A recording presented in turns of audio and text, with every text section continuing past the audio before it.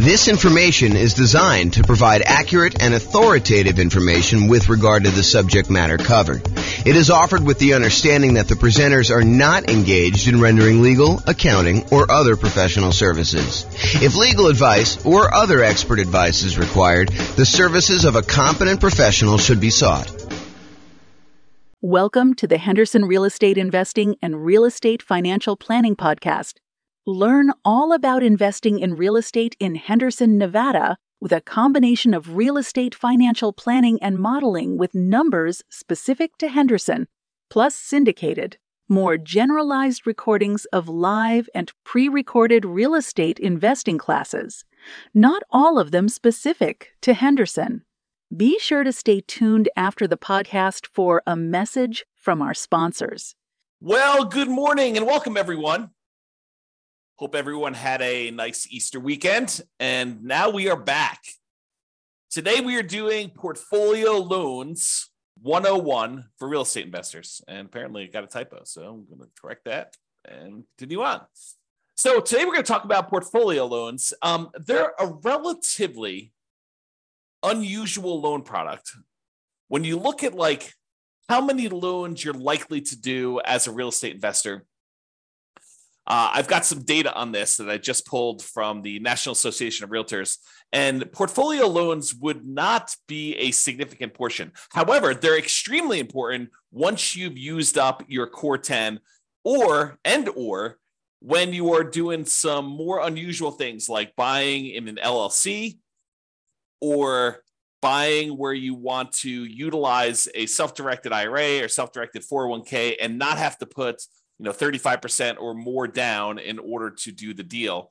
There's a way to structure it where you don't have to do that when you use a portfolio loan with an LLC and a partner. So let's jump into it today. So here's the latest data. Oh, and I'm James Orr, in case I did not mention that before.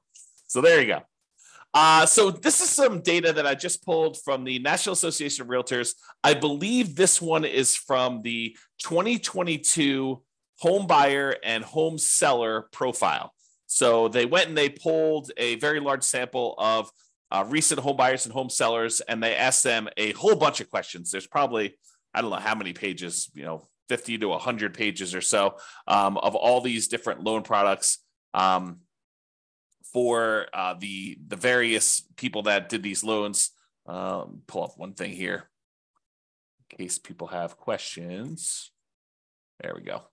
So it tells you stats about what percentage of these people did different loan types. And so you can see in this one, of all the buyers that they pulled, 62% of them used conventional financing. So that class we did on conventional financing, that covers about 62% of all the buyers that we had there.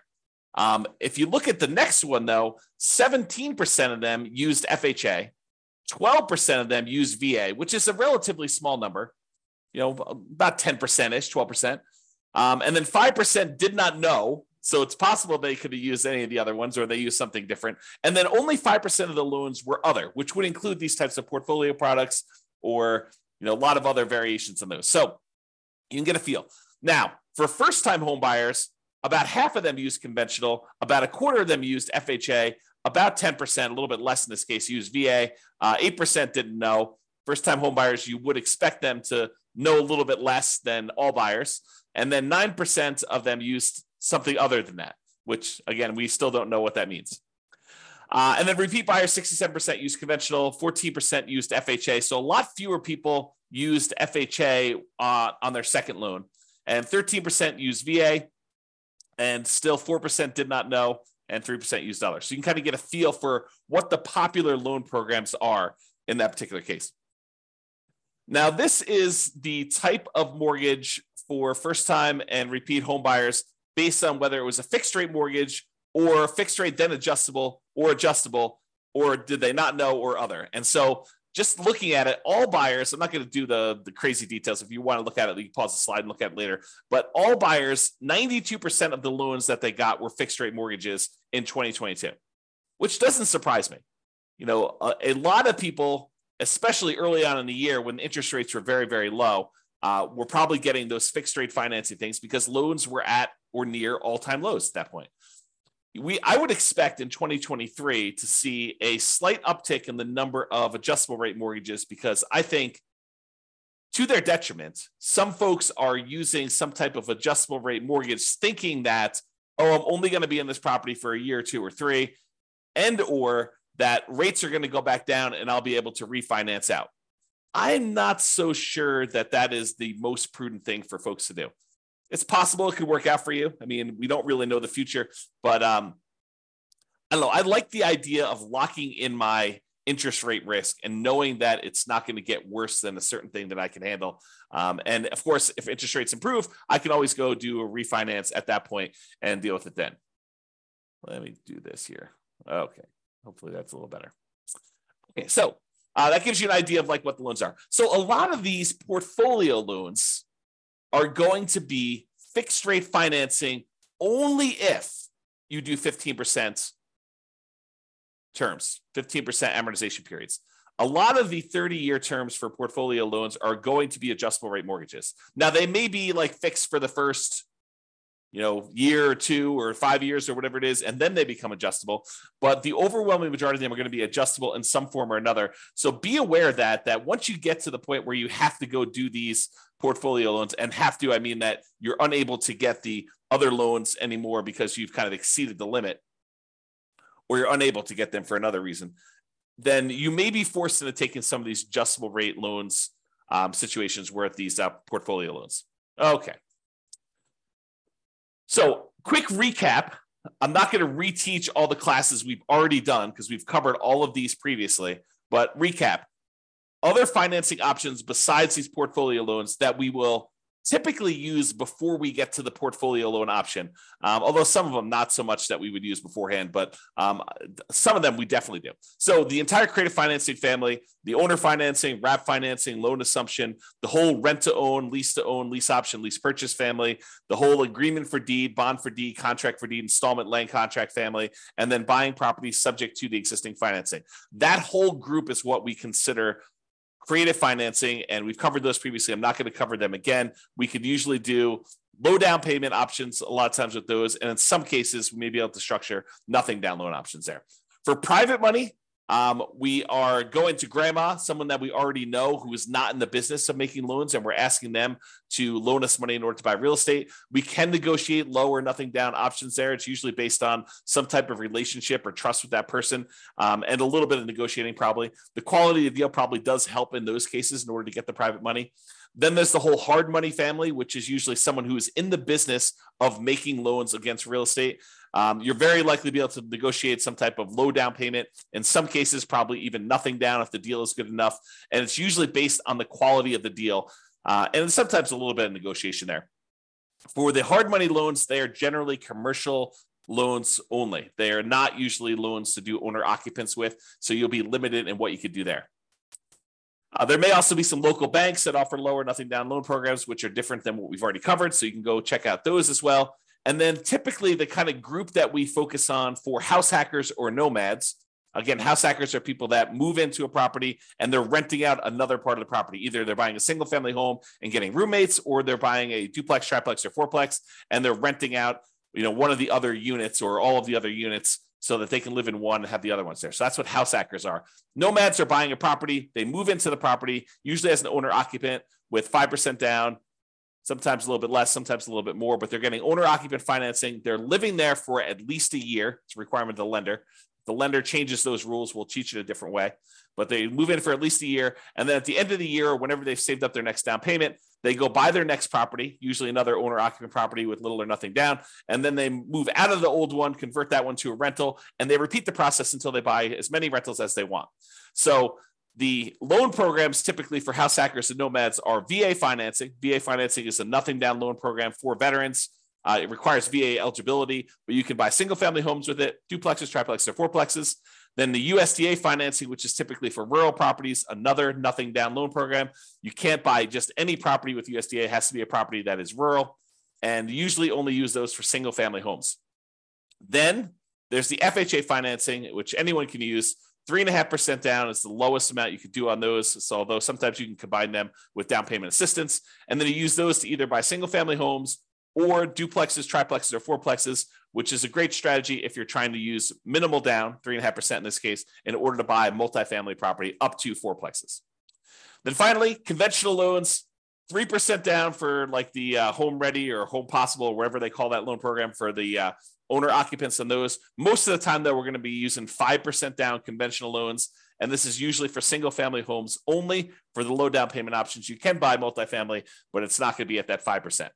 And then the non-owner occupant, if you're going to buy investment properties, it starts at 15% down. That does have PMI, or 20% down without PMI. And in a lot of cases, we'll opt to put a little bit more down to get better interest rates and to borrow a little less to improve cash flow. Also, a point that comes up a little bit later here is this up to 10 finance properties per Social Security and tax return when buying non-owner occupant properties. So I'm going to cover this here because it's part of why we go to portfolio loans to begin with. So when you're getting these loans, like conventional loans, FHA, USDA, VA, they count the number of loans that you have on your tax return that are on your Social Security. And so like on your Social Security number, when you go and qualify for the loan. And they say, hey, look, if you have more than 10 loans total, like, I've got a VA property that I first moved into. It's a fourplex. I lived there for a year or two. Then I converted that to a rental. Then I went and I bought another property with an FHA loan. And so I've got, these two loans. I got two fourplexes that I did that way. Then I bought a whole bunch of conventional properties that I lived in over the years, and I've kept all those. And I bought a few as rentals as well. Now I have 10 loans in my name. A VA loan, a FHA loan, and 8 other conventional loans, some which I moved into and lived there as an owner occupant, some which I bought as a non-owner occupant for investment purposes from the very beginning. And they say, okay, great. You want to go buy another property. You no longer can get conventional financing because you have 10 or more loans in your own name. So now you need to go and get a portfolio loan. And that's what we're talking about. That's why we're talking about portfolio loans, is they are the solution once you get 10 loans in your name, okay? So that's what we're talking about there. So just another couple comments here about other financing options. Sometimes we will use down payment assistance, especially if you're a first-time home buyer, in order to buy a property and get some help with the down payment. And that's usually in conjunction with FHA, although you probably could do it with some other ones. And then these portfolio loans, which we're using today. Okay, so portfolio loans. So some people will choose to use portfolio loans as a nomad or house hacker, and they're approved to do that. Not that they're like not allowed at all. Although, as we will cover in a class I think we're doing on Friday, your kind of loan planning class, you will find out that we probably should not be using a portfolio loan early on if we can avoid it. There's a optimal path or optimal paths, kind of like a best case strategy that we should use when we're talking about doing loans for nomads and house hackers. And we will talk about that Friday when we talk about loan planning. But when you run out of your conventional loan spots, portfolio lenders are usually the next stop. And usually portfolio lenders are local banks that make loans that they keep. They're not selling them on the secondary market. They're not making an FHA loan or a VA loan or a USDA loan or a conventional loan and then selling it on the third market to someone else, a quasi-government agency who's buying those. They're usually keeping them in their own portfolio, and that's why they're called portfolio loans or portfolio lenders. And so you need to find the lender. Not that those banks don't do other loans as well, but they also have a portion of their loans that they generate that they keep on their own books as in their own portfolio. Okay. So we prefer typically 30-year fixed rate conventional financing, especially when we're doing the nomad strategy or house hacking strategy, and even honestly for long-term buy and hold. I think there's a strong preference for this 30-year fixed rate financing, as evidenced by the data that we just showed you from 2022 with profile of buyers and sellers. However, once you get to this point where you run out of conventional loan spots, you've got 10 or more loans on your Social Security number, then we go to these portfolio lenders. And a lot of these are typically like a 3-year fixed rate financing, then it adjusts every year, which we call a 3-year ARM, or a 5-year fixed period, and then it becomes an adjustable rate mortgage after that, for the next 25 years, or a 7-year ARM where it's fixed for 7 years, and then after that, it adjusts every year or 6 months or whatever the terms are for your particular loan, where it becomes adjustable. And a lot of these loans, they are 30-year amortizations which means that they're scheduled to last for 30 years and that the loan will be paid off after 30 years. But they are adjustable rate mortgages, meaning that the interest rate on them is adjust with whatever the prevailing interest rate at the time is. So if interest rates go up, your payment could go up, which could get very ugly. If your payment goes down, if the interest rates go down, your payment could, in theory, go down. But for those that are thinking to yourself, oh, at the time I'm recording this, interest rates are probably in the very high sixes, mid to high sixes, I would say, or for investment property, probably above 7. And you're thinking, oh, interest rates are incredibly high right now. Of course they're coming down. And I will tell you, no, that is not true. It is true that it is possible that interest rates can come down, and it is true that it is possible interest rates could go up. And if you look at it, I did this new tool. I think I called it I don't even remember now. It was kind of like my interest rates meter or something like that. I don't remember what I called it now. But basically, when I looked at, if you put in what your interest rate is today, it told you what percentage of the time the interest rates were above that.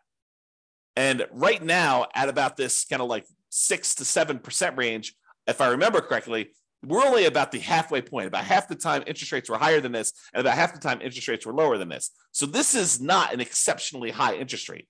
In terms of recent time, it seems exceptionally high because we've been in a period of very, very low interest rates historically. But that doesn't mean that 7 is high. It seems really high compared to 2 or 3, which is what we were getting before, but it can and has got up to 8, 9, 10, 11, 12, 13, 14, 15, 16, 17, 18%. So if you think that this is really, really high, you could be in for a shock if something were to happen in our economy where the Fed would continue to increase rates and the rates on mortgages would continue to go up. And we don't know if that is their plan. There's lots of speculation out there. There's some people that believe that the Fed's going to lower rates, and some people believe that they're going to keep them where they are. And if we end up with some other new crisis or inflation is not under control, who's to say that the Fed will not continue to raise rates? Okay, that's one of the tools they use to control the economy. And so it's possible that could happen there. All right. There is no hard limit on the number of portfolio loans that you can get, but you still need to be able to qualify for these loans. They have the traditional, debt to income or debt service coverage ratio qualifications that they have. They want to see how your overall portfolio looks. A lot of times their underwriting is heavily dependent on your debt service coverage ratio, although every lender is a little bit different, but I've seen that to be the case for most of the time. They can have very fast underwriting. Sometimes you can get approval in less than 24 hours. I will tell you, the more complex your situation is, which tends to be what's going on once you get to the point with portfolio lenders, is you tend to have a relatively complicated situation because otherwise you, in most cases, would go and get conventional 30-year fixed rate financing. So a lot of times when you get to the point where you're using portfolio loans, you have a very complicated situation. But the more complicated it is, typically the longer it will take to get qualified. That's just been my experience through my clients. Bigger purchases tend to go to a loan committee where they have different people look over the loan and approve them. It's not just the lender themselves, the mortgage originator. And the relationship with the bank does matter, especially how much you have on deposit. That can be a factor in whether or not you qualify. So realize you want to have relationships with the banks that you're going to be doing portfolio loans with, especially if you plan on doing more than one. The more you do, the more important I think that relationship with the bank is going to be in your ability to get loans there.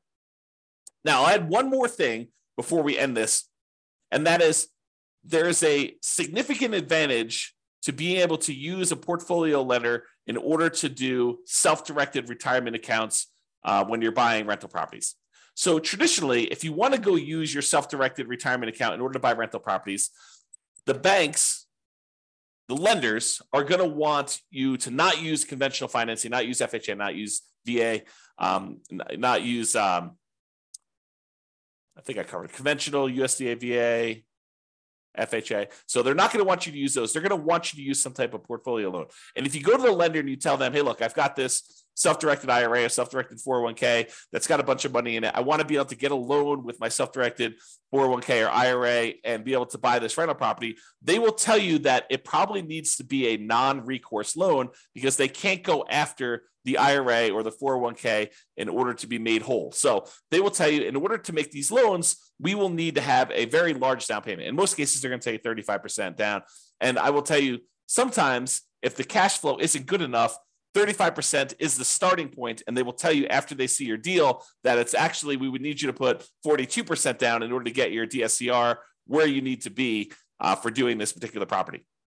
So 35% is sort of like the bottom threshold, and typically it is more than that. However, what if you really wanted to use your self-directed IRA or self-directed 401k and you wanted to buy properties and you did not want to put 35% down? Well, some portfolio lenders will allow you to do something which is a little bit unusual in my mind. So they will allow you to go in, and if you have a partner who is coming in and getting the loan, and you as the self-directed IRA or self-directed 401k are really just a limited liability partner in the LLC, providing the down payment in order to do the deal, then they will allow you to do that deal with 20% down. So if you had an LLC that you formed with someone else, not yourself, but with someone else, that you went in and you wanted to go buy a rental property, if your self-directed IRA or self-directed LLC, self-directed IRA or self-directed 401k rather, came in and was a limited liability partner in an LLC that was providing the money in order to do the deal, you were basically funding the LLC. The LLC could go and get a 20% down investment property loan on the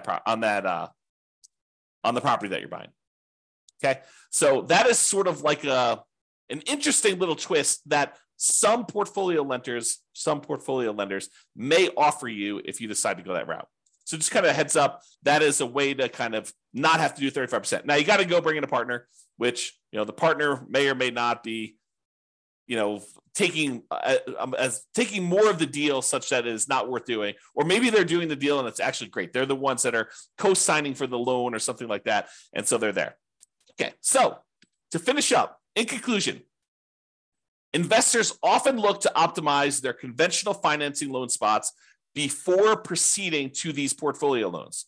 Portfolio loans tend to be variable rate financing, and so we tend to try to fill our loan spots with VA or FHA or USDA or conventional loan spots first with 30-year fixed rate financing in most cases. And then once we get those filled up, we move on to these portfolio loans, which tend to be, I would say, kind of like second tier, second quality loans, in that they are typically not fixed rate financing. I don't know if I mentioned this, but there is an exception. A lot of portfolio lenders will allow you to do a 15-year fixed rate loan if you want to.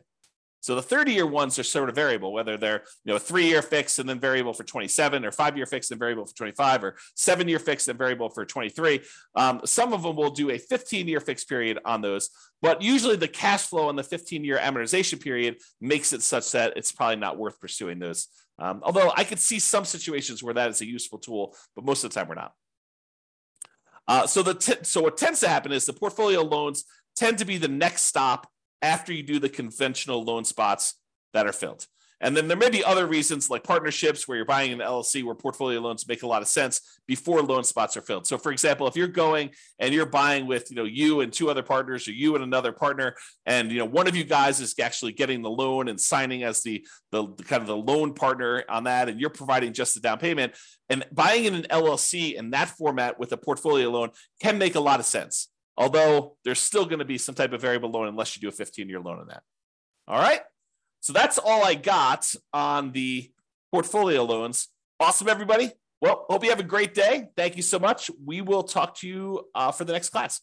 Bye-bye for now. With home prices up, mortgage interest rates up, and rents up but not quite enough to counteract the higher prices and interest rates, cash flow on rental properties in Henderson is harder than ever. Book a call with the Real Estate Financial Planner to apply our proprietary 88 strategies to improve cash flow on your rentals.